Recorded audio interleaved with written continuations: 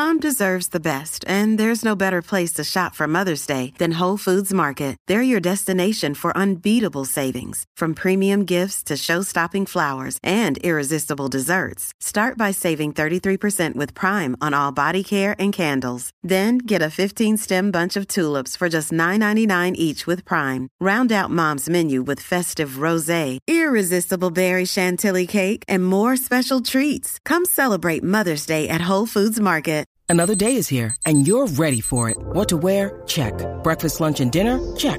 Planning for what's next and how to save for it? That's where Bank of America can help. For your financial to-dos, Bank of America has experts ready to help get you closer to your goals. Get started at one of our local financial centers or 24/7 in our mobile banking app. Find a location near you at bankofamerica.com/talktous. What would you like the power to do?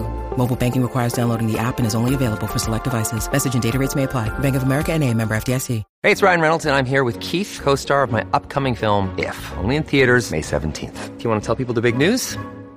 All right, I'll do it. Sign up now and you'll get unlimited for $15 a month and 6 months of Paramount Plus Essential Plan on us. MintMobile.com/switch. Upfront payment of $45 equivalent to $15 per month. Unlimited over 40 gigabytes per month. Face lower speeds. Videos at 480p. Active Mint customers by 531.24 get 6 months of Paramount Plus Essential Plan. Auto renews after 6 months. Offer ends May 31st, 2024. Separate Paramount Plus registration required. Terms and conditions apply if rated PG.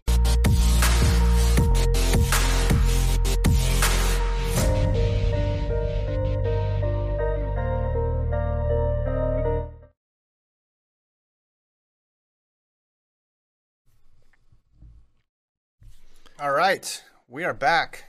FloTrack Podcast. I'm Kevin. He's Gordon. FloTrackPodcast@gmail.com. Email address. Subscribe to the show on YouTube. Watch live. We got someone tuning in from Germany. Hey, international podcast here. That's what people have said. They've said we have an international reach. How you doing, Gordon? I'm doing great. Last night I was watching the World Baseball Classic.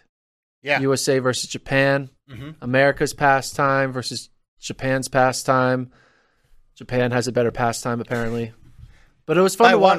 By one run. Yeah, good. It was fun to watch it. It's always interesting seeing like you cheering for team athletes that are American, but they're on a different team, so it's kind of weird. But it shows why it's fun to watch. This is what it got me thinking. It's fun. I think it's a big reason why some people enjoy track and field too. It's like it's fun to cheer for athletes that represent your country. Like I enjoy cheering for athletes that represent my city. Yeah. But they don't really represent the city. They're just paid to represent my city, mm-hmm. right? Mm-hmm. Or just like whatever. But you're not really paid to represent your country. So it's a little more of like, hey, you're just doing it because for the love of the country. Now I get it. We can get like, oh, you should get paid in our sports and all that stuff. That's a different story. But it's just cool to see people rally around their hometown. And it made me think, like, should we just get rid of the NBA and just be like, it's all be international? It's all international. It's basically a track model. Basically. It's track model. Everybody is saying in the sports world, these big sports, NBA, NFL, should do more to take from track. Yes. That's what I'm trying to get What to. are those guys doing? I want to do what like they're we don't doing. need Kansas City versus Philadelphia in a Super Bowl. We just need USA versus Argentina. Who would you take in football? Which football? American football. American football, USA. You going U.S.? The other type of football, Argentina. Okay. 20 times out of 20. All right. 21 times out of 20. I like this. I like this idea. But like it's send it over to Adam Silver and it was fun to watch. And I think it's also cool to watch like at stakes baseball in March. You know what my takeaway was? This will be the last baseball comment, and then we'll move off of it. Made me really want that pitch clock now.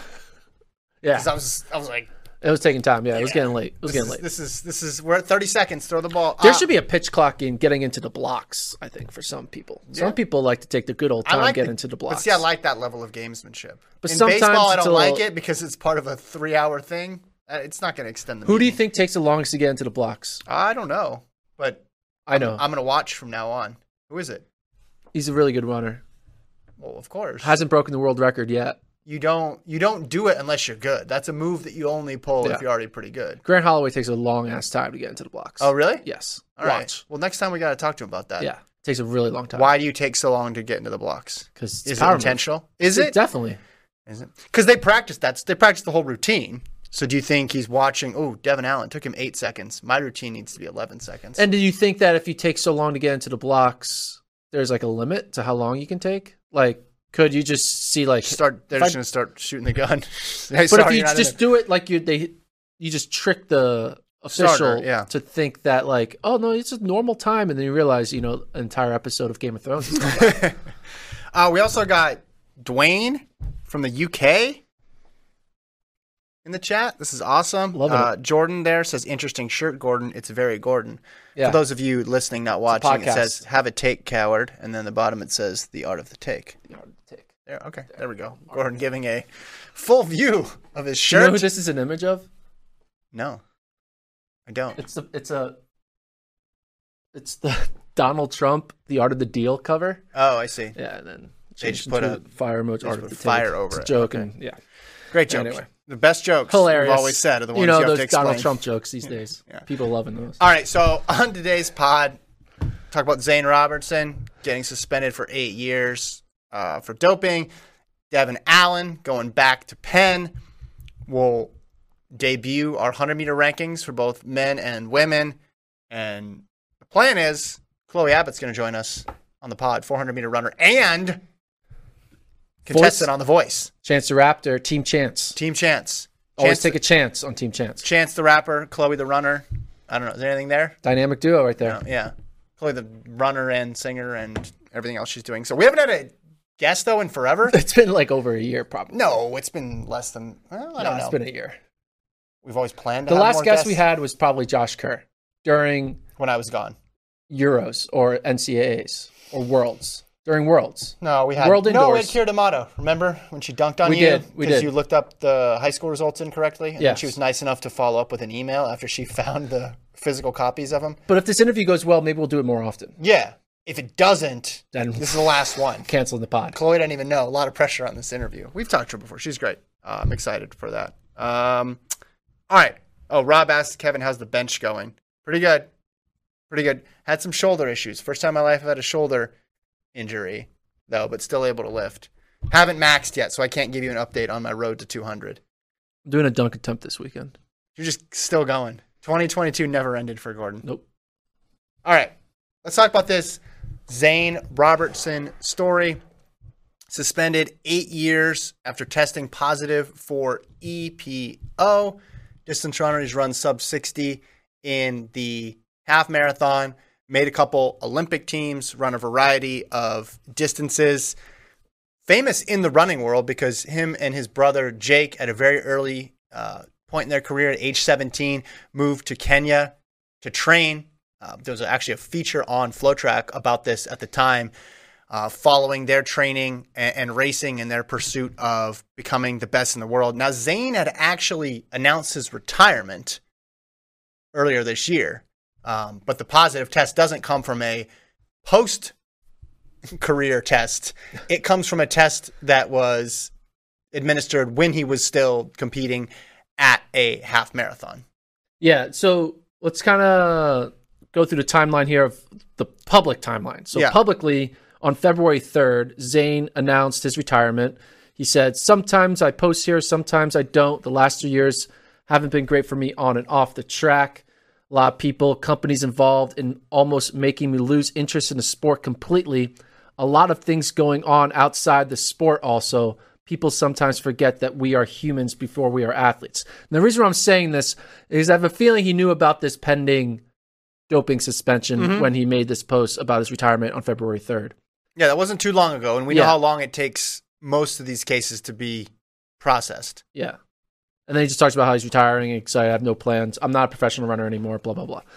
So then we get the news here on March 21st, 22nd, that EPO, now this isn't a burrito type situation or like tainted meat or some like, I didn't know it, whatever. This is straight up EPO. That's like the crown jewel of doping is EPO. And his excuse was original.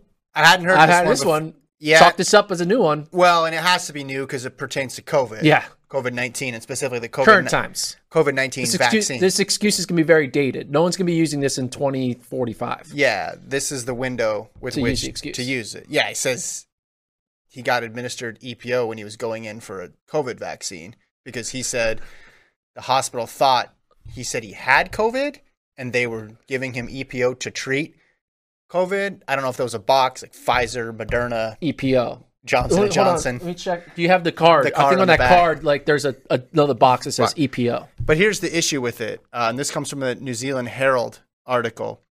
Drug-Free Sport New Zealand alleged that Robertson was not administered EPO at the facility, that he had not attended the facility on the claim date, that of the two doctors he claimed had treated him, one was a laboratory technician and the other was not employed at the facility, that the medical notes were not generated at the facility, and the patient number on the notes was not Robertson's. So it didn't take them long to punch no less than 5 holes here's the thing. Through this story. If you're going to use COVID vaccination as your excuse, you should at least have a legit COVID vaccination story to tell. You want to make up a story. You don't want to make up the story that you're making up. Well, and then you get the other 4 years. Yeah. And this is why this is 8 instead of 4. He gets the full. Well, he's dude. He was just like shooting from half court. Well, exactly, right. But that people want to know. Hey, wow, 8 years. That's a long suspension. Well, that's why you get 4 for the positive test. You get 4 for tampering, and this is considered tampering because he's presenting all this false evidence. Should you get another 4 for like the ridiculousness of the excuse? It's like graded on a scale, however crazy you get. I just. I feel bad for obviously all the people like he raced against. You feel bad. Now Kenya's had a lot of positives over the past couple years now, but this is just sort of like you throw that in there, like, hey, look at this shady stuff that happens over there. I like on the way out to throw that out there. I don't think that's fair. And again, this was a guy who. People followed his story very intently. He had a lot of interest relative. Now, he's a good runner, but he had more interest relative to his performance than a lot of other people just because the brother element, just because the training in another country portion of it. So this isn't just an ordinary bust, if there are ordinary busts anymore. Yeah.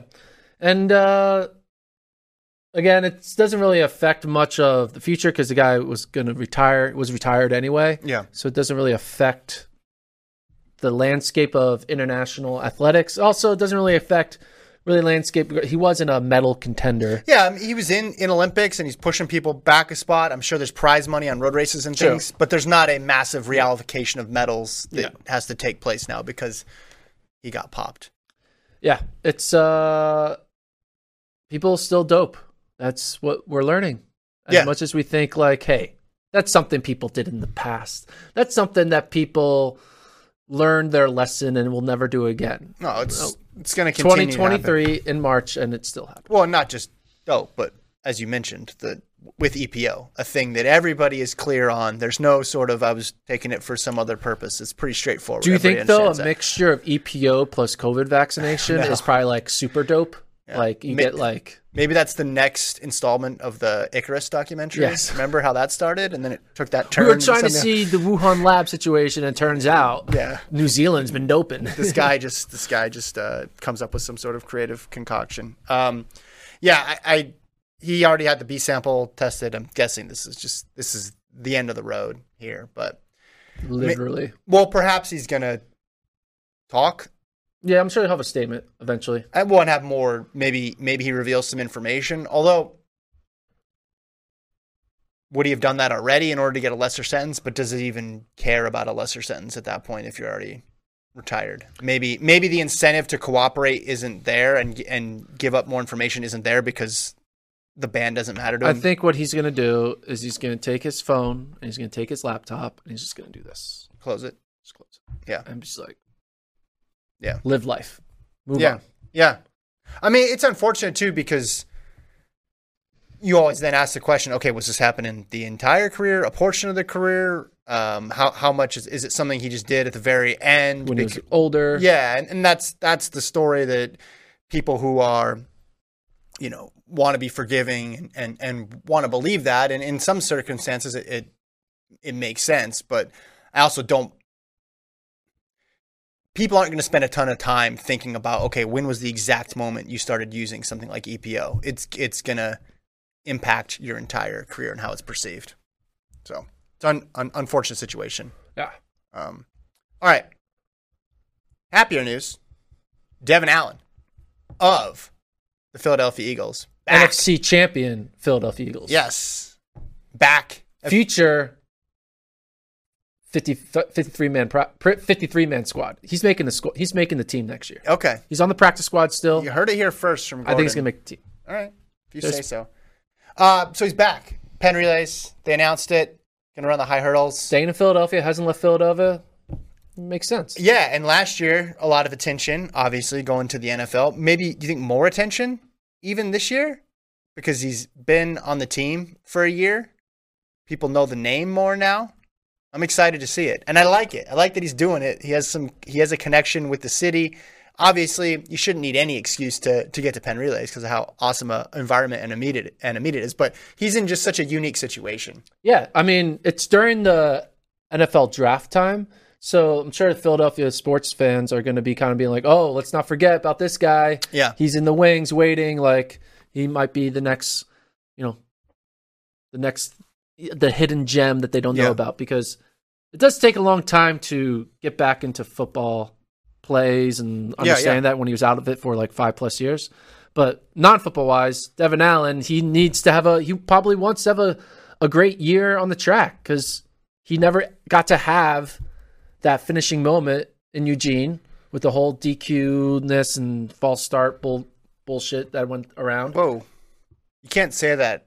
You get flagged, I've realized. No, you only get flagged if you say it within the first 10 seconds of the clip. Oh, okay. Yeah, so we're good. Yeah. You can say it one more time. Well, watch, I'll say it again. No. Bullshit. No, we got kids listening, man.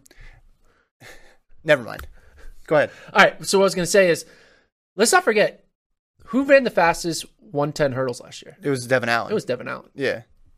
Should he also run a 60 in this meet?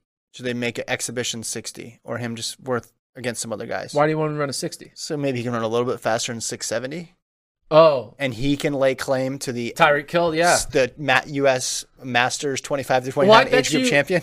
We should get a clock timer at the 60-meter mark of the 110 hurdles. I bet that will be faster than 670. No? No, I don't think so. No. Is he going to run the world record? Is 670 pace the world record pace? I think that. I don't think you need to do the math. I think it's 670 divided by 60. Well, it's going to be 1.12 times 110. 12.28. Yeah, he's not running 12.28. That'll be. It is cool of you that you were just so confident. You thought he could run over hurdles faster than Hill could just. I don't know. I'm just thinking. Would be a statement. I just say throw him in a flat 60. Who do you think would win in a 100-meter dash between Hill and Allen? Oh, Allen. Yeah. Yeah, after seeing that, 670. Prior to Hill's race, I would have said Hill. Yeah. I mean, I bet you this is why people don't race. Allen could probably run 6. What's Allen's 60-meter PR? People are asking. He has run personal bests. He's run 60-meter PR slow, but that was from 2014.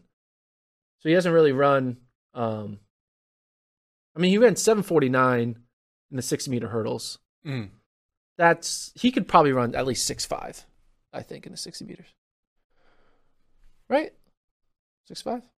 6.5? Yeah. Yeah. Why not? He's in the 6.5s, not 6.50. Yeah, 6.59. Yeah. Yeah. I think he could acquit himself very nicely. His 100 meters time is kind of slow.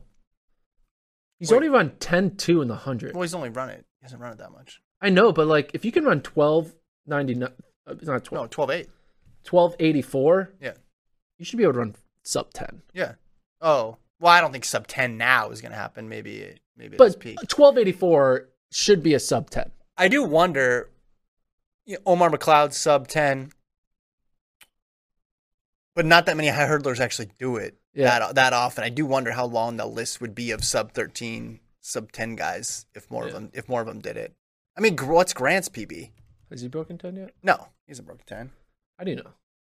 Because are you like I follow Grant Holloway. I do my research for the pod, and I understand. What do you? Grant Holloway's 100-meter record PB is 10:21. That's what I'm saying. What's his 60? 6.65. 6.50. Yeah. All right. And maybe the last 40 meters would be the most challenging. But none of Holloway's times make sense if you think about it. Yeah. Because his quarter's really good, but then he ran that 2, and his 2 wasn't. What was his 2 like? 20.2, 20.3. His 200 outdoors is 20.66. His indoors is 20.69. Yeah, that doesn't make any sense either. That doesn't make any sense. His indoor 400 PR 49.18. Well, that is. He's never run an outdoor 400. Yeah. I guess Grant Holloway's marks are. Well, we're basing a lot of it off his 4x4 relay splits. Yeah. The fact that mark is carrying a lot of weight. Yeah. For Grant Holloway. But it's just funny when you look at Grant Holloway's times outside of his hurdle times, you're always like, who is this guy? Well, he was a really good multi-eventer. Yeah. In high school. Well, he didn't do the actual multis. Did the Pents, didn't he? Or No. Yeah, he did. No, he didn't. Yeah, one of those New Balance, one of those national He championship did a pentathlon? Yeah, you haven't seen that? Look at It's not on World Athletics, so it didn't happen. Was it in the official World Athletics calendar at the time? No, this was like 2013, 2014. He did a pentathlon? I don't believe you. Yeah. Watch. You bring up the Grant Holloway Invitational on mile split right now. Hold on. You gotta bring up. Are you trying to find his athlete profile? Yeah. Here we go. He did not do a pentathlon. He did a multi-event thing. I don't believe you. Somebody in the chat set Gordon straight. I'm 100% right on this. It's also hard to find his profile now on the mile split because he has a name. I found it. Okay. He has a name? Well, he has a meet named after him, so overcome. Gotcha. What his. Okay, he has done. Yeah, there's no pentathlon, Mark. Was it heptathlon? No, he's never done it. Yeah, he has. I know for a fact he's done it. Okay, wait, he did run 1,000 meters, so he has definitely. Yeah, and he was ahead by so much. He just jogged it. Pentathlon, yeah, you're right. He got first, 4,230. What meet was it? Wasn't it a legit New Balance meet? Nationals Indoor. Yeah, sometimes issue an apology. Sometimes a broken clock is right twice a day. Issue an apology. You're right. You're making fun. You're right. Of me. You're right. You should. I have 3 kids. I have an excuse for not remembering anything. You don't. You need to be sharper. You need to be on your game. Yeah. Khalil says. Khalil confirms. He did it one time. There was. How many times did you want him to do it? He was. Well, I'm just saying. All world in the hurdles. If he happened to not do it that day, you would have been way wrong. But I didn't just pick it up out of thin air. I remember reading about it or seeing it or someone telling me about it. And then I just thought of Grant Holloway running 1,000. Which one is it? Get your story straight. Did you read don't about remember. it? Did you see about it or did you hear about it? I know about it, which is more than you can say. And I remember him running thinking about that would have been hilarious to watch him run the 1,000. What did he run the 1,000 in? What did he run the 1,000 in? He ran 2:52. That's like Kyle Garland land. 2:52? Yeah. You thought it would be faster? No, that's faster than I thought it would be. Oh. Well, so 3 minutes is 15-minute 5K pace. So it's not terrible. If you 8 times 5 is 40. So that's 14:20 5K pace.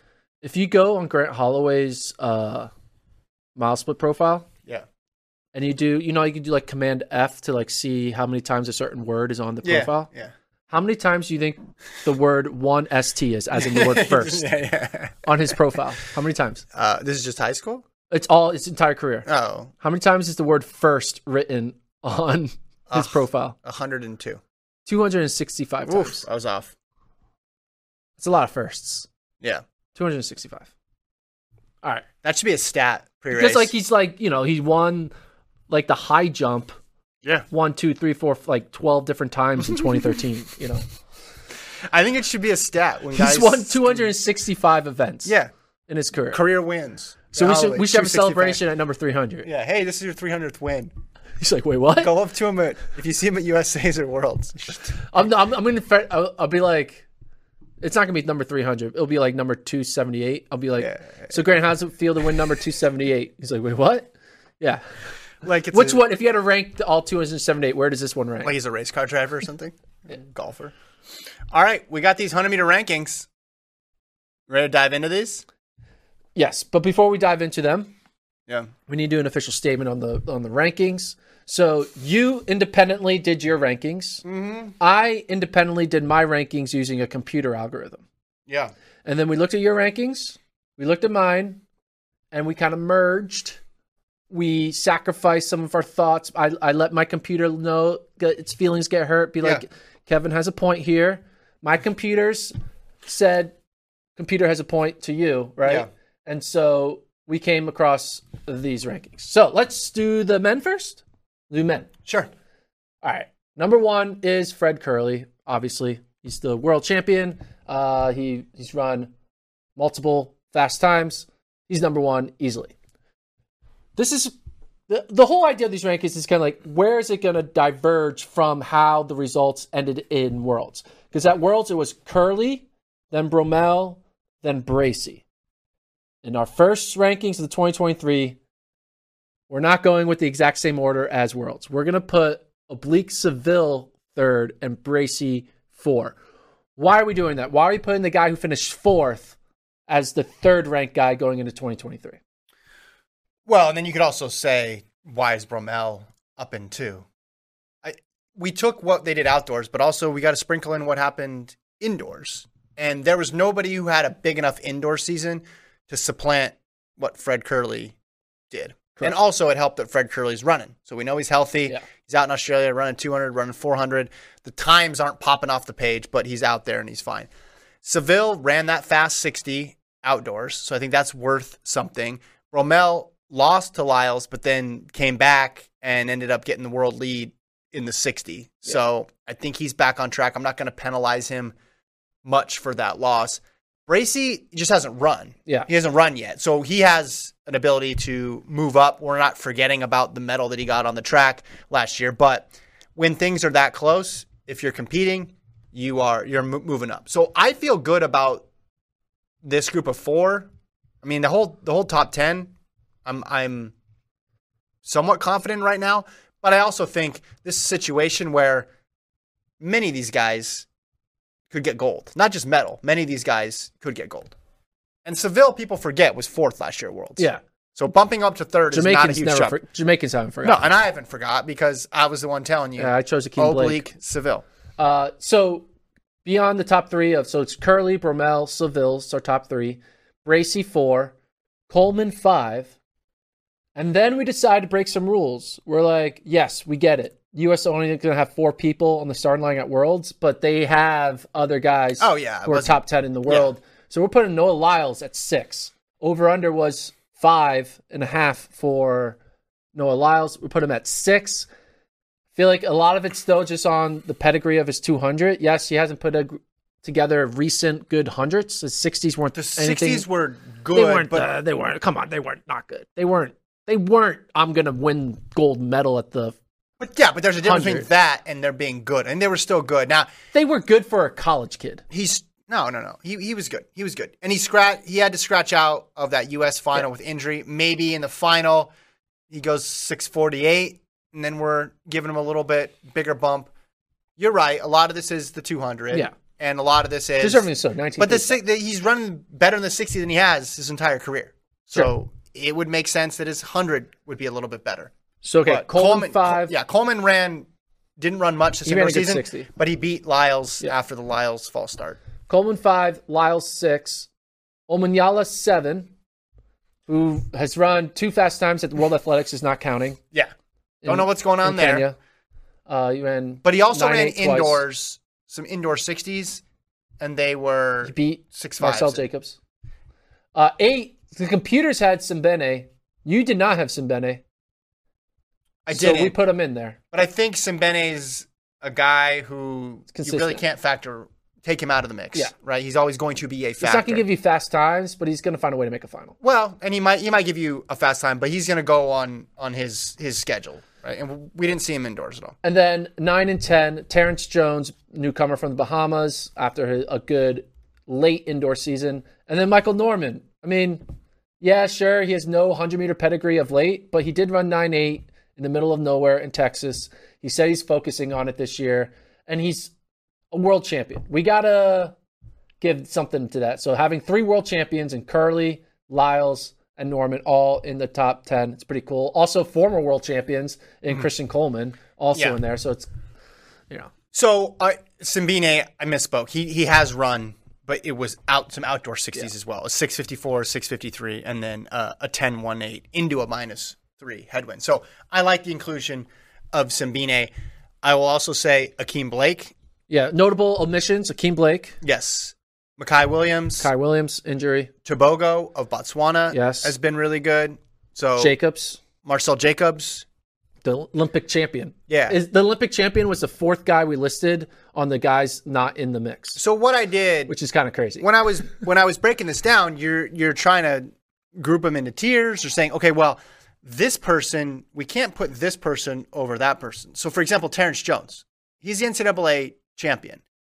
You can't really put another NCAA guy above him right now. Yeah, like you can't put Williams above him. Right. And Favor Hachette, you can't put him above it. But then you're figuring out where all these runners slot in. And when you go with someone like Jacobs, you're thinking, well, look at what his 60-meter times were. That wouldn't allow him to be ahead of some guys. And then you look at what he ran in the 100 last year. Yeah, he won Euros, but didn't compete at Worlds.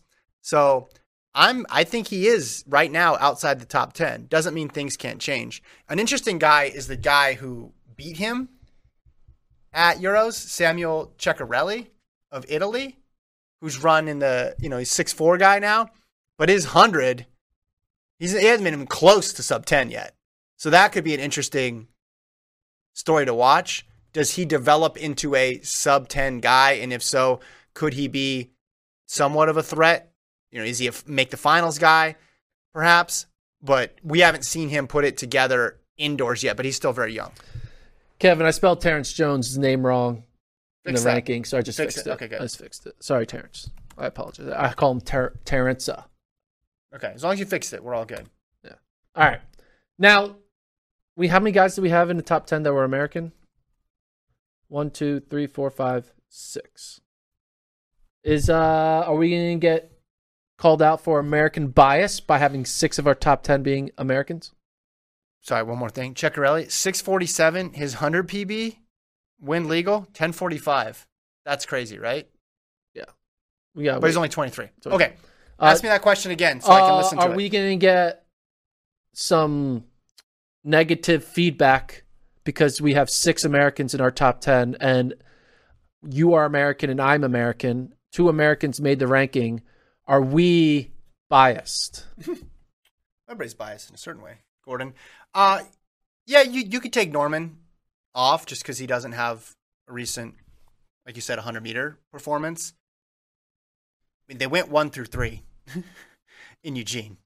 And then you have Coleman coming back after running a good indoor season. You have Lyles, who had a really good indoor season. So those 5 you can't really argue with. If you're telling me, you'd have Omanyala ahead of Lyles or Simbine ahead of Lyles, I think they're all pretty close. But I think really the only one that you say, all right, should they be on there yet, would be Norman. But everybody else, no, look at the results. Look at the results from Eugene. This isn't complicated. You're right. I don't think so. It's not complicated. Yeah. I mean, again, a bit of a logjam here. I think Curly is a clear number 1. After that, I think it's pretty tight. But yeah, we have Seville up there in 3, breaking up an American sweep as of right now. I think that's fine. I think that's accurate. All right. Time for women. See if our American bias sticks with us for the women. Not at the top. We're not going to say any craziness. We're not going to put any American women up at the top because we know the Jamaican women, 1, 2, 3, Shelly Ann Fraser-Price, Sharika Jackson, Elaine Thompson, hurrah, RR 1, 2, 3. Any reason to move that order of 1, 2, 3 or not? Or just like, come on. I mean, unless you want to put a bunch of way too much weight into indoors, which you shouldn't do in this event because these 3 women are all proven. No, it should be. I mean, you could say let's flip that order. That top 3 could go in a different order, but no one else should be in the top 3 right now. That's the top 3. When you take into account win legal and non-win legal marks and like rate the performances based off of how much wind you had. So if you had like a bad headwind or a really good tailwind, whatever, Shelley and Fraser-Price ran the 8 best marks last year. Right. So again, so really the final should just be Shelly Ann and 7 clones should be the final. Because there's no real argument there. So yeah, Shelly Ann's 1, Sharika Jackson 2, Elaine Thompson-Herah 3. And then this is kind of where I think the real ranking begins. After the top 3, we go Dina Asher-Smith 4, Julian Alfred, big rise here to 5 based off her phenomenal indoor season. Aaliyah Hobbs had a solid indoor season as well in 6. Then Toulouse 7, Kambunji 8, and then 2 Americans around the top 10, and Melissa Jefferson 9, and Twanisha Terry 10. Yeah. Big one is Alfred. So, yeah, you got to reward performance. She showed up, and it wasn't just the 60, it was the 200. And her, what have you done for me lately ranking right here? Yeah, a little bit when it makes sense. Again, I'm not going to use that to displace the top 3 who are clearly because Sharika didn't have a good 60, but 60, who but cares? Like, who cares? Yeah, we know what she's going to do in the 100. So the way I look at these is if everybody lined up right now, what would the order be? This is not a pick about who's going to win world championships. It's just if everybody lined up right now, what would the order be? Hold on. In the 100. So what's the difference between that? One is how you think they're going to do when the world championships come. One is right now, if they all were in a magical race, who would get first, second, third, fourth, fifth, sixth, seventh, eighth? Okay, if they were all in a magical race right now, who would get first, second, third, fourth? This is what I think the order would be. Right now or at Worlds? No, right now. If they're in 100 right now, I think they'd be fine. So okay, but at Worlds will be different then. Well, you're factoring in like if you think someone's going to peak or injuries or anything like that in there as well. But like, tell me what's the difference in these 2 lists? I want to know your difference between the August list and okay. We've done this like 3 times. One is like a snapshot. I know. Right now. The other one's a projection. Okay, tell me the difference of how will your projection change? Oh, my projection. What would my projection be? Let's see. What would you change for the projection version? I mean, I might have Alfred in the medals. Who are you taking off? Well, it's tough. Come on, say it. Say it out loud. No, I don't know. No, you can't just say I might have. Like, have a take. Yeah. Well, I don't know. I honestly don't know on that one. I mean, I think when you're talking about projection, though, usually you're factoring in health and who's run well in the big meets. And I know all the. Yeah, I just want to put a name to the piece of paper. What would change on these rankings in your mind? Between now and then? Yeah, Well, I don't know. If I did, I'd bet money on it. I don't know. Well, just tell me. Point. What does Kevin Sully think? What I don't know. This is what I'm saying is right now. Who's going to win the NBA title? The Bucks. How do you know that? Because the Sixers are not very good. But no, how do you know that? So easy. It didn't happen yet. How do you know? Yeah. You have an opinion, and you said the Bucks. There's more data there. So there's more data there. There's a whole year of data. So you're saying who's my pick for 100-meter champion? No. Shelly Ann Fraser-Price. No, I'm not asking that. I don't know what you're asking. I guess. What would be different? How would you change these rankings if you had to do a projection ranking as opposed to right now ranking? I'm asking you to have an opinion on put your. Yeah, I would say I would probably have Alfred higher. Where? That's what I said. And who would you take down? I mean, 3rd behind Fraser-Price and Jackson. Okay, so you take Elaine Thompson-Herah off the top 3. Yeah. Okay. That wasn't hard. Yeah, but that's not that's not as interesting, I don't think. Taking the Olympic champion off? No, I mean just guessing based on what we think they're going to do. Because it's just the injuries and the who's peaking at the right time. It's just then nothing in the results don't matter when you do that. That's why I don't like that style of ranking. Okay. Then you're just coming up with something a story in your head and you're putting it down on paper. This is like, hey, right now this is who I think would do it. So anyway, but that also doesn't make sense because do you think Sharika Jackson will get second in 100 right now? I don't think she would. In 100, yes. In a 60, no. In really? 100, yes. I guess when I say right now, that's a little bit You mean right now where they got 30 days of training? Yeah, I guess because track is so like specific like that. Yeah. I guess the right now is a little bit more Like literally right now, because some of them might be asleep. It depends on what time zone they're in. Well, and if it's right now, and some have to. Who's traveling the most to get to the right now race? Is it in Austin? Because that's Julian Alfred's going to have an advantage because she just can show up. Like if we had the reason I use the right now is because I want the results to matter. Like what they run matters, which is why I have Hobbs in 6 with a 6.94, and you put that combined with the fact that she ran pretty well outdoors last year. Alfred is interesting because Alfred, remember, Devin Allen wasn't the only one who had a crazy DQ on that night in Eugene. Women's semifinals, Alfred got DQ'd with a .094 reaction, I believe. Went after the gun. It's a great memory. DQ'd. You got a great memory, sir. I thought you had bad memory because of kids. No, it would have been even better pre-kids. Okay. It might be .095. Now I'm second-guessing myself. In any event, I don't think she was going to go win the final. No. I don't think she was going to get top 3 in that final, but maybe she gets 5th, and then everybody looks at the season differently. Yeah. And it was all because of that DQ. Because remember, she ran 1081 last year, so she was running well last year. But now she's at a different level entirely, which is why I think maybe 5th matters. Maybe even call me crazy, but if she does make the final and gets 5th, she goes pro and doesn't even have the Texas season. Yeah. It could have been the Coach Flo was probably like, thank God you got DQ because now I got a whole extra year with you. Yeah. Not that coaches are cheering for athletes to get DQ'd. Yeah, but, don't get DQ'd. I think they're against that. All right, and then the rest of that list, I think it's those last 3 or 4. It's pretty open there. Kambunchi ran indoors, ran well. Tulu ran well. Jefferson and Terry were good last year, but I'm sure the Jamaican 4-5 could lay claim there as well too.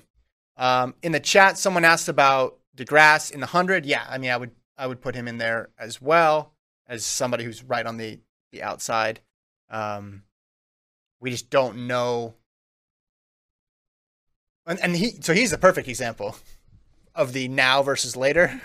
DeGrasse is the perfect example of because the regular season, he's just doing all that to get ready for World Championships. So he may not even appear on the top 10 list until 2 weeks before World Championships. A lot of pushback on, well, not a lot, but some pushback on Jacobs not being in the top 10. Are they Italian? Do you want to respond? No, I don't know if they're Italian. We established it was an international show. Germany, UK. What's the pushback? How dare we not put the guy who keeps on getting beat in our top 10? Let me find one didn't of these. Make the world final in our top 10? Well, Gerald says, Terrence Jones has never broken 10 seconds. How is he ahead of the many people that broke 10 seconds last year?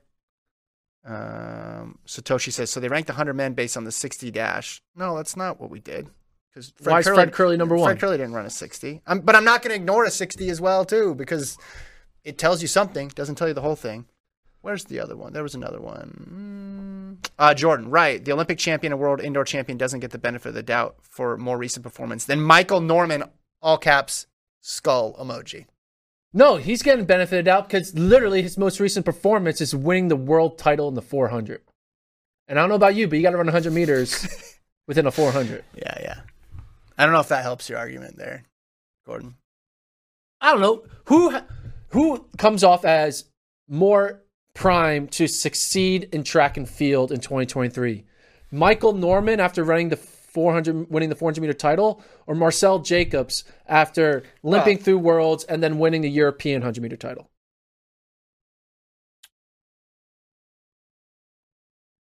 That actually is a really good question in terms of odds. That actually is, like, who would have the better odds right now? Norman versus Marcel Jacobs. Yeah. I mean, that you assume Norman's healthy. Yeah, you have yet to see a bad Norman race. We've seen multiple bad Jacobs situations. But it's 100 versus a 400. And if he does the Curly model, then it's going to be fine. But he's 10. I just think... Yeah, he's also 10. We're not putting him on 3. If he did top 20, everybody's favorite runner would be on there. And I think there's not much of a difference between on the back half of this list. Also, why are we complaining at 10? That person's not even making the final. So it's a non-issue. Well, that is the other thing. Yeah, if someone gets 10th and they don't even make the final, they would consider that not a good result. They would not be happy with that result. Oh, I'm 10th best in the world? No. Yeah, because the way the rankings work is 1 through 8, and then everyone that doesn't make the final is 9th. So it's like a 100-way tie for 9th for everyone else. Yeah. Yeah. I mean, with Norman, I need to see it. Like, I want to see a couple hundreds, not just. You need to see it, you need to read it, or do you need to hear about it? No, I need to see what he does, because the hundreds that he ran in 2021 were good, but that fastest time came from that AP Ranch meet. And I don't know, like, I guess Jacobs,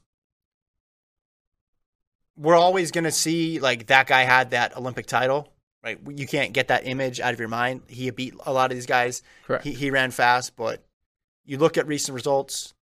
Yeah, I mean, indoors, he's judged based on what he's done previously. And we saw how good he can be indoors when he beat Christian Coleman World Indoors. So you know, okay, this is Jacobs, like, this is how good he can be. And then we saw what he was this indoor season when he lost the Italian championships, lost Euros, and to boot, he looked hurt as well too, grabbing his leg. You got to factor that stuff in, right? If you were at 6'4" and now you're at 6'5", you're clearly lying on your Hinge profile. Well, I meant that actually was kind of a good joke. I'm not gonna lie. Thanks, man. Got a kind of a good joke compliment from my colleague Kevin Sully. Yeah, Jordan says, to be fair, I mean, this is a good pushback. Who do you choose? The man who sub 10 is dubious and who won an asterisk world title, or the Olympic champion, world indoor champion? I can't rank a ghost. Norman is not top 10 unless he runs. The asterisk world title, big Stephen Gardner fan. We see. Stephen Gardner's great. Why is it an asterisk world title? How is Norman an asterisk world title? Yeah, I don't agree with that. It's because of Stephen Gardner. Yeah, but there's injuries in a lot of events. Yeah, but like people choosing different. The best events. guy not being in it does make it easier to win. But then you got to have an awful lot of asterisks going back. Just this World Championships. You got a lot of asterisks from their 2016 NCAA titles? Oh, please don't talk about Ches. Jaron Lawson. Please don't talk about Ches anymore. Yeah, this will be interesting. Like, this is going to – I'm glad people have opinions on it. Yeah. What ranking should we do next? It's going to change. The 200. This is going to be a daily segment. 200. Until we get to the end of time. Yeah. I'm really excited for the javelin throw rankings. 800? 800? Ooh. No. Emmanuel Career 1. 2 through 10? Question mark. Random. Yeah. No, but yeah. What no, I would just I'm just thinking, I hope they run enough so that way we can make some changes. Yeah. And it's not just hypothetical. Because we used all of indoors and all last year and everything to get to these rankings, but you hope that there's going to be some competing head-to-head, or at least competing in legitimate meets so you can see where everybody stands. Because someone like Bracey, maybe he is number 1. Maybe he's number 9. You just don't know. Bracey did tweet out a very cryptic tweet that made me think this guy might win the title. It was like two weeks ago. Mm-hmm. I saw it and I was like, ooh, that's giving me good vibes that like Bracey's like ready to tear it up. Well, what was the... I forget it, but I just remember seeing it and be like, no one's talking about the guy who got second at Worlds. Everyone's talking about the Olympic champion, the world champion. And it was pretty close. Incoming Noah Lyles, the resurgence of Christian Coleman, the I'm still here, Bromell, but everyone's just ignoring Bracey. And, yeah. Mm-hmm. And we even ignored him by dropping him from second to fourth. But, Bracey didn't do us any favors by not running, so... If Bracey goes out there and runs a bunch of 6'4s indoors, we're like, no, you're still number 2. Oh, 100%. The only way, I think there's a small group of people who could have passed Curley, and they would have been probably Bromell or Bracey, and they would have had to run just completely on fire during the indoor season for them to pass Curley. But even then, it would have been tough. So the plan's going to be to release all the other all the other event rankings throughout the week and next week and so on. We're also going to have some U.S. rankings. Yeah. So just U.S. only. And then NCAA rankings. Gordon loves So 3 tiers of rankings, NCAA, U.S., World. Can anyone be number 1 in all 3? It's a great question. Well, can you think of anyone that could be number 1 in all 3? Number 1 in all 3. U.S., so can an American collegian be number 1 in anything? I guess you'd say maybe Britton Wilson? Or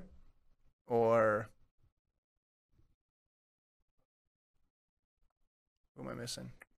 Think hard. Oh. Kyle Garland? Or? I don't know. Go ahead. I don't know. Jasmine Moore. In the triple? She's going to be ahead of... Long jump. She's going to be ahead of... Long jump.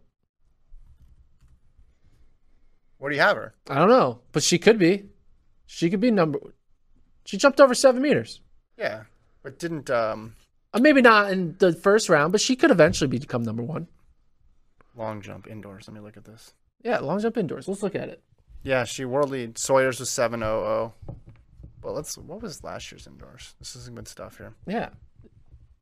Come on. 7.09 Valletta. Let's go outdoors. Hold on. Yeah, go outdoors. It's Tara Davis. Let's go deep dive. In the world? Yeah, she had the number 1 jump in the world. Really? Yeah. So Jasmine Moore, she could be pull off the trifecta. NCAA USA World. Outdoors. This is good stuff. This is fun. It wasn't. Oh, that's 2023. No, 2022. Outdoors. It was Brooke Bushkuhl, 7:13. Oh, there was Mihambo, 7:12. A non-win legal jump. Sorry. Yeah. Mihambo's really good. Yeah. And Valletta's really good. Yeah. But Jasmine Moore is now very good. No, I'm not saying she's not very good. I for the rankings though, it's gonna be tough to. So right now though, right, Corin, we're doing right now. Snapshot, Kevin Sully here. What I'm saying is pretty obvious. It's like a power ranking versus because you did like who's going to win the NBA title. It's like there's different rankings in NBA or NFL when you're doing it midseason versus people's pick about who's going to win. Everyone looks at rankings differently. Yeah, I think where I confused you and maybe confused myself was when I said right now we think of it completely literally, and then you're saying okay, well then Julian Alfred, she's on fire right now. Like, no, you're probably not going to bet against her because we know she's in shape and she's ready to roll. But I guess that's not entirely what I meant. Yeah. But we got there. We're hoping to get Chloe Abbott here on the line here pretty soon. We've got 10 more minutes left in the show. She's supposed to join at 10 till. Is this how we... Are you going to talk musical theater? Or wait, what was it? Show choir versus musical theater? Yeah. Did she do musical theater? I'll ask her. You got to ask. First question. Wait, which one is the good one again? Musical theater's good, right? Yeah. And then show choir's bad. Yeah. Show choirs for the people who don't have talent. Gosh. Oh, Lord. I hope... Show choirs are single threat. Musical theaters are triple threat. Triple threat. All right. Sing, dance, and act. Show choir is just... Give me an example. Singing and fake dancing. Can you give me an example of show choir? What have I seen that's show choir? Glee is show choir. Oh, okay. We talked about that then. Yeah, we talked about this. Musicals are Hamilton. Oh, okay. I'm trying to... This is really hard. All right. So here's the thing. We decided we're going to start doing some interviews on the pod. And yeah, we're rolling. The thing we got to figure out this whole interview thing is scheduling them properly. Yeah. No, we got 1 hour. Well, we got 3 hours. So we have 3 hours? Well, 1 hour slots 3 times a week. No, but like we have 1 hour. There's only 9 minutes left in the pod, and we have yet to interview a guest. Oh yeah. No. She said 1:20. So we're all good. Okay, we're good. I mean, what's your in the future? You're talking about just trying to get like a. We can't change the time. Well, here's my thing is when we do our podcast, like when all the track athletes are working out. Yeah, maybe that's it. We get them all post workout. Yeah.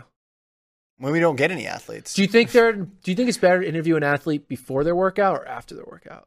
Oh, after, for sure. Yeah. But if they have a bad workout, they're probably not going to be in a good mood. Yeah. Depends what time zone they're in, too. Maybe we go international with this thing, and then the time zones work out. Carson Warholm's probably just eating dinner right now watching. And he's been on the pod before. Television. You weren't on that pod. I wasn't. Lincoln and I were on that pod. Good interview. Gave good stuff.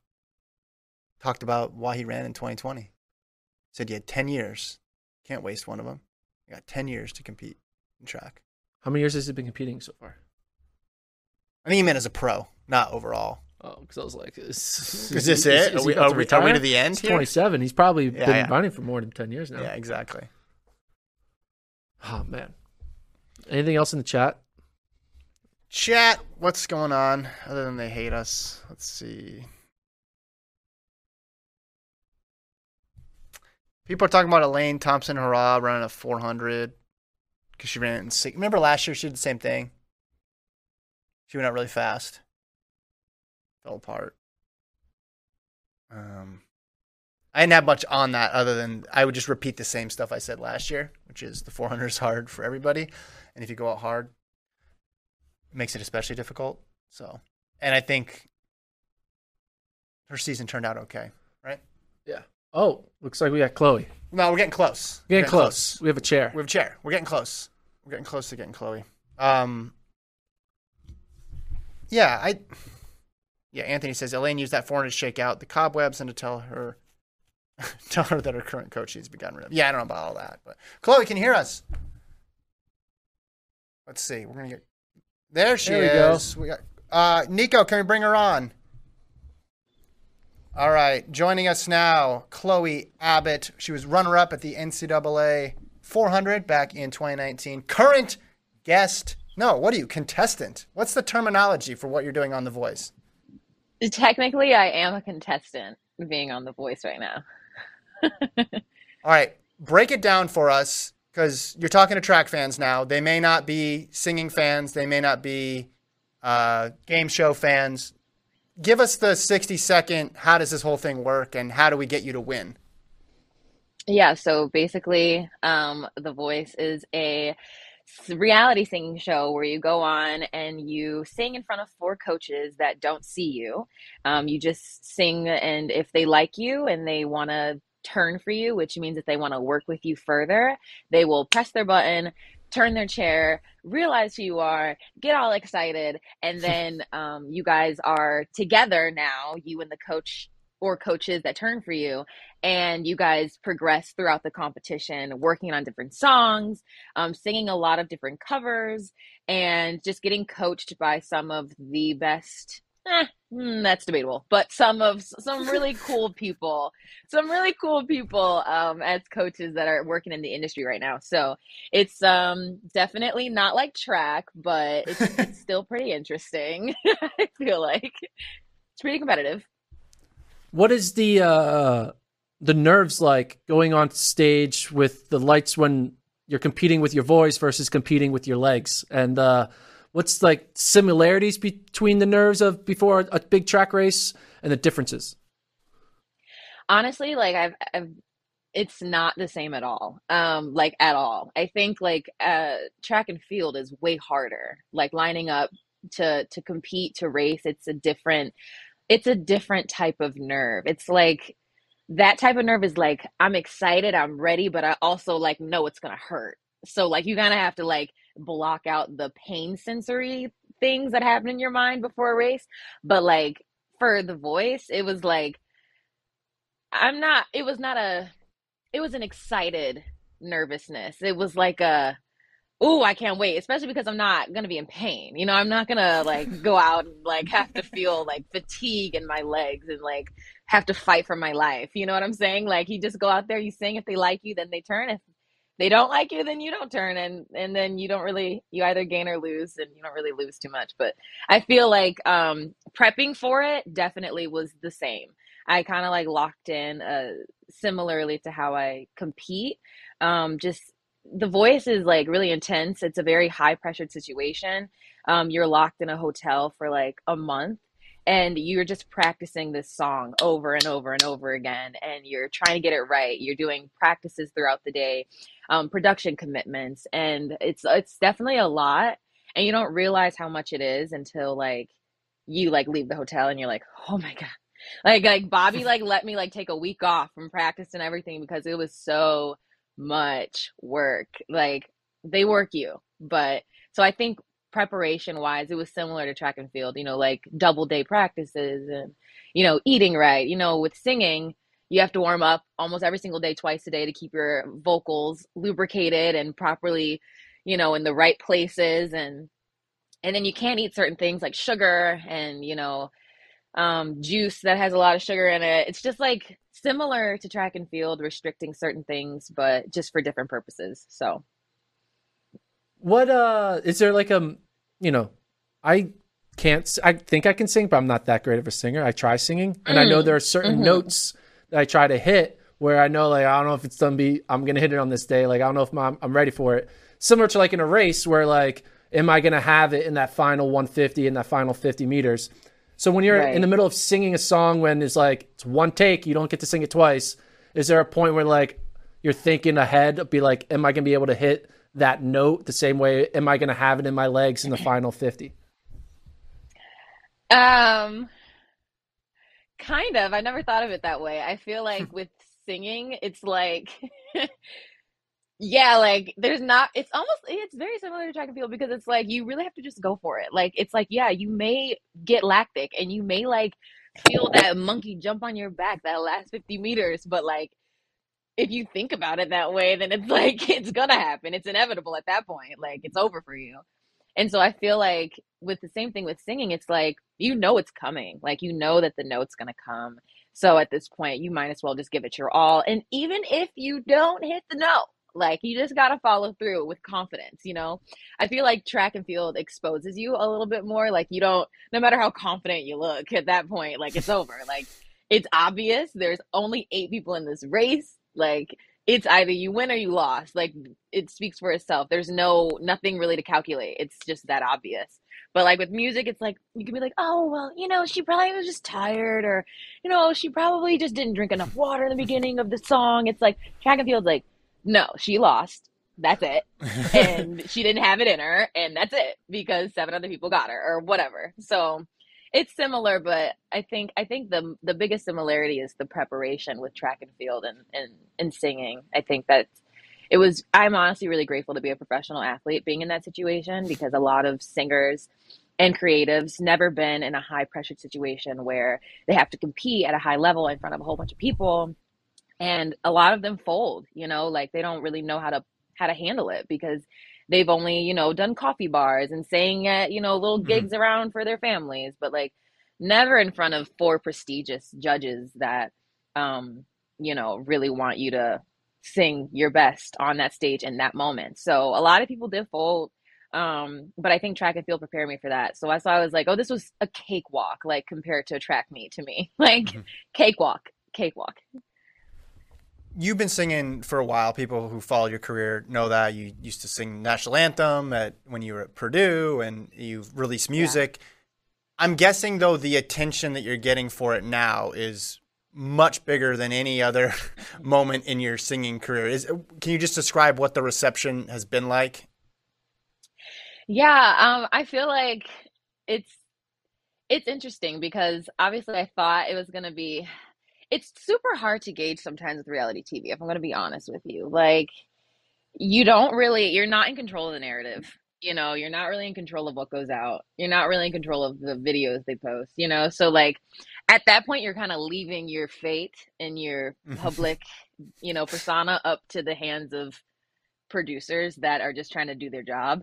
So I feel like it has been interesting, because I've never really been looked at as like someone who's doing singing full time. And I think when people saw me doing The Voice, it's like, oh my gosh, you're really doing this. And I will say it creates another level of like, oh, so if you're actually doing this, and that means that we hold you to another level of expectation now. Now it's not like you're just singing for fun. Now it's like, oh, now that you're actually taking this seriously, let's get into the details of each song you just sang. And it just opens up the door to a lot more like chatter and a lot more like scrutiny. But like I said, I mean, I feel like I experienced that for the first time with that 4x4 at Purdue with Kendall Ellis. And, you know, our 404 getting tracked down or whatever. Like, that was the first time I feel like I've ever experienced like hate on like social media. And so, and it wasn't even directed to me, but it was just like our team got like, and we still get like, like that happened so long ago. Like, random TikToks pop up of that clip sometimes. Yeah, like it'll be like an anniversary, like, oh yeah, remember so many years ago when this happened. And it's like, guys, this always happens. This always happens in track and field. Like, let us not forget, like people always get hawked down. But ever since that situation, I've learned how to like handle the scrutiny or like, you know, opinions of other people that, you know, don't know anything about track field or don't know anything about music. So I feel like being a professional athlete, is really kind of, especially in the public eye. I mean, and then if I talk super transparently, I mean, like turning pro has not been easy. I've been very open and transparent about that in my journey. And I've heard so many things about me being a professional athlete and not being able to run the same way I ran in college and all that jazz. And it's like, you know, when you're a professional athlete, you sign up for the wins and the losses, you know, and the injuries and you sign up for the entire journey. So I've kind of had to grasp that. But in the same token, like with The Voice, you know, when you are on the show, you're signing up for whatever those producers want to put out for you. And you're signing up for whoever has something to say about you in a negative way or a positive way. Like, it's just a part of the game, you know, like, so you either pay attention to it and let it fuel you in a negative or positive way, or you just ignore it and live your life and keep pursuing what you want to pursue. You mentioned Bobby earlier. You're out in LA now with the new training group. Obviously, a lot of huge names in that training group. You have world record holders like Kenny Harrison, Sydney McLaughlin-Levrone, Athing Mo. What's that been like, and who do you train with on a day-to-day basis out there? Oh, man. Honestly, this has been one of the most transformative experiences being with this group. I mean, last year I was with Bobby as well, but it was just me and Morlikay Akinnison, and then Sydney and Allison. And I mean, being in that group already was just like, whoa. I mean, I've always dreamed of working with Allison, like running with her, but let alone like being her teammate at one point. So that was huge. And then, our group just progressed like out the blue, randomly. Just this big old, everyone's pulling up to LA and we're all going to train together and be like teammates. And I was like, okay. And so on a regular basis, Jenna wouldn't be happy to say this, but we train together pretty often. But, you know, Jenna, I'm a 400-meter runner, and Jenna's, 200-meter specialist. But, sometimes she has to do my workouts. And so whenever we have a workout together, she's like, I don't want to work with you. Like, it's going to be hard today. Like, you guys are always putting me with Chloe. But it's been really huge. I think for me, the biggest thing is like having support from people like Kenny and Jenna, specifically, because they are vets in the game, and they also have been through, the scrutiny of people overlooking their races or having so much to say about them. And, like just different, I think, aspects of track and field that not a lot of people talk about, the anxiety that comes with it, or like just the real life things that happen when you're trying to just do your job and do a good job at it.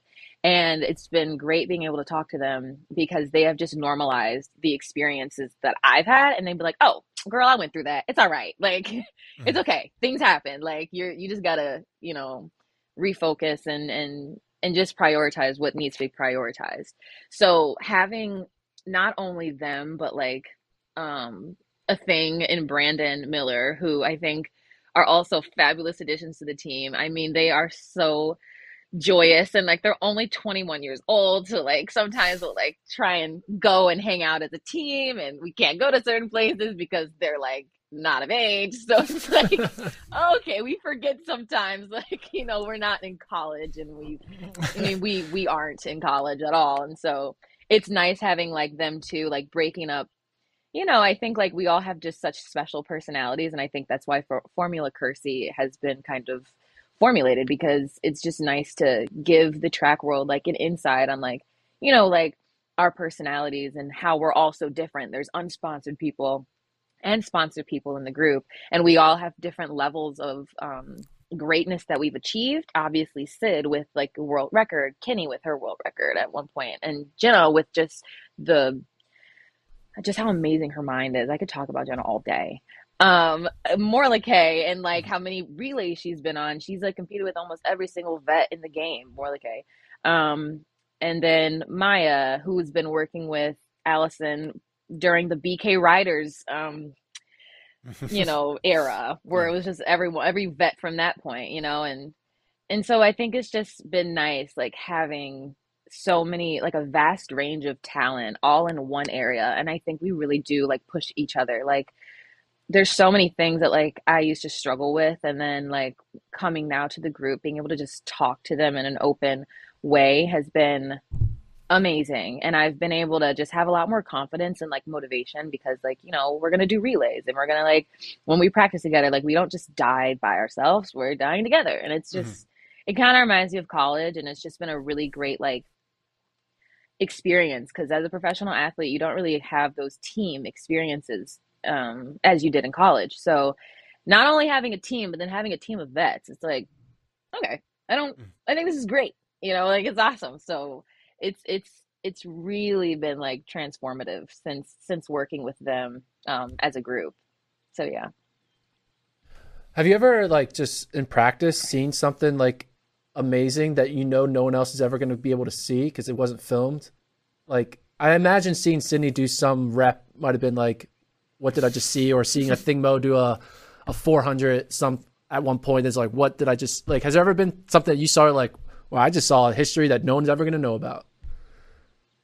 Yes, on a regular basis. I mean, like, and it's awesome when we see those things and we're just like, wait, what did she just do? Wait, what did the thing just run? Oh, she just did like repeat, I don't know, 400s in the same time every single time. Is she negative splitting? Like, does she only have 9 seconds rest? Like, there's so many things that happen in the group that like we are just like, Jesus. Especially with Kendra. Kenny is really like, I mean, I think like her focus and like at practice, I think that's the biggest thing that I've learned being in this group. It's like when we pull up to practice, it's not a game. Like we're not here for play. Like we're not here to just do what Bobby's telling us to do and then go home. It's like, no, this is our job.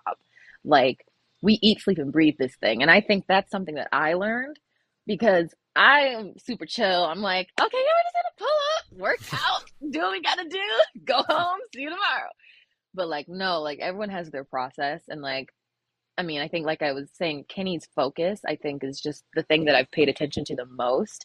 She gets to practice and it's all work, no play. Like, and I kind of love it because it kind of reminds me of like, we're not here to just run 50 point or like 23, 22. Like we're here to break records. We're here to like put our names on the walls. Like we're here to like really change the sport, you know, with what we're doing. And so it just puts everything into perspective. Like this is not a game. And yeah, so I practice. And even with Formula Cruci, I think like we're like, okay, we want to show people some stuff, but like we also really love how, you know, there's things that are happening that, right, like not everyone's going to be able to see, and we love that. And I think that's what keeps the group so cool because we want to open, you know, we want to show the world what's going on with who we are, but there's also a beauty in like keeping things really intimate and keeping practice and not getting wrapped up in the hype of trying to make Formula Cruci a big thing, you know? So yeah, there's moments when I'm like, what the freak? Like, what? Oh, okay. And we just sit there and we just say, all right, next rep. And Bobby, you know, Bobby's just like always just walking around cool. Like, yeah, I knew that was going to happen. All right, next group. Like, let's go. So it's awesome. Last question, going back to the voice, and then we'll let you go. You're on Team Chance the Rapper, as people know who have been paying attention. I don't know the mechanics of the show though. Like, how much is left to take? Is it already done? Like what's the process from here until everybody else sees it? Yeah, so a lot of the episodes are pre-recorded, and then in May, that's when the live shows happen, and that's when people can actually vote in and yeah, like send votes and all that jazz. So yes, I do. I think the next episode actually airs March 27th. And that is the battle rounds where Chance puts all of us together. Like he puts 2 people together that are on the same team. So the teams are battling against one another and we sing a duet. And, you know, then Chance will be able to pick, you know, who sang better. So like I said, it was like another competition aspect. And I was like, okay, let's line up. Like, let's go. Like it's you against me. Like I'm not new to this. I'm not new to competition. So I think that also is cool. Like some people they fold and some people they're able to stand up and do what they got to do. So, and then at the end of the day, it's really kind of what the coaches want to hear the most, you know, like it's really up to them. No matter how good you sing or how bad you sing, it's really up to them. So it's just like so much things left for chance, you know? So literally. Yeah. Literally. Well, I think you've made history because you're the only person to be simultaneously coached by Bobby Kersey and Chance the Rapper. Yeah. I don't think that's a record that's ever going to be broken. No, unless someone else on your group also can sing. I think can Brandon Miller throw down some lyrical rhymes? No, does he have any talent there? No, and I love him, but no. No. Does anybody have any singing talent in the group? Or that you don't want to out them because then it'll be like, oh, we're asking them to sing in the press conference. Chloe said you could sing. Yeah, a thing. Just start Chloe singing. said you're really good. I would hear that forever, and they would not let that down. I would say the closest person to singing well actually would be Kenny. Okay. Kenny. Because we have very similar interests in music, we've learned. And so I think Kenny would be the one to be the singer, but don't ever ask. Heavy quotes of singing. Yeah. Yeah, this is very for interview purposes. But who tries the hardest? I think so. Who tries the hardest? They don't have the talent, but man, they really want it when it comes to singing. I don't think any of them actually try. Oh, okay. If I'm gonna be honest, because I sing all the time. I'm always singing, at practice, and we're just hanging out, and no one actually goes out and tries to do it. Everyone, I think, just is yep, that's you, and we're just gonna let your freak fly. We're not gonna dabble in it. Yeah. But you got to just pay attention because some people do. But just not in public. Maybe they're intimidated by your ability, so they wait till you're off the track, and then they all start busting into show tunes. Yeah, it's like an episode of Glee when she leaves. She's gone. Now we can sing, and it's Chloe's all just clear. Yeah. I feel no. I feel everyone really is just our group. I don't think is that type of we just want to. No one. Honestly, there are some rap. I'm not going to expose who, but there is someone who tries to rap. Okay. We'll make that. We're going to do some investigation. I'm not going to say. I'm not going to say who, but yeah, not the singing, but there's someone who likes to rap sometimes. Right. I have an idea who I think it is. We can investigate. We'll investigate that later. Chloe, thanks a bunch for your time. You got a lot going on out there. We appreciate you taking some of the time out of your day to chat with us, and best of luck on the track and also on the show. Yes, stay tuned to NBC. Definitely stay tuned to the battle rounds, and just excited to rep the track and field world and do what I do. So thank you so much for having me. Thanks, Chloe. Thank you. All right. Gordon, successful interview. We mentioned before, we haven't done a lot of interviews recently. We're going to do it. Great guest to start off. We've had the first of many. Yeah. We hope. The bar's been raised. The bar's high. If they're like that, you got to do more of them. Right? Yeah. She was great. Chloe's great. She's been great. I've actually gone out and filmed the workout with her, and she's not joking when she says she sings through the whole workout, basically. I mean, not when she's running, but rest time in between reps, warming up, there's a soundtrack. It was incredibly entertaining. All in the Game says, quote, lyrical rhymes. Gordon, really? Yeah, you kind of eat yourself I was there. trying to throw down a freestyle rap is what I was trying to say. Oh, you could have just said rhymes, or you could have said, does he sing? Lyrical rhymes. That's a cool way of saying it. You could just say, does he sing? That's it. All right, we'll leave it there. We went super long. Thanks to Nico for producing. Shout out, we got someone chiming in from Spain now too. So we got to do a roll call at the beginning of the countries. Get all the countries. Do you think we could get someone to watch our podcast from how many countries do you think we can get to? That's what I'm saying. Next time we'll try to do that. Let's try to get to. We'll set a marker and that'll be our PR, and then we'll build off that. Yeah, let's try to get to 20. Yeah, 20 countries. That'd be a lot. I think we could do it. We can get to 20 countries. Yeah, for sure. All right. Talk to you guys. Subscribe. Friday, right? Friday. 12:30. See you then.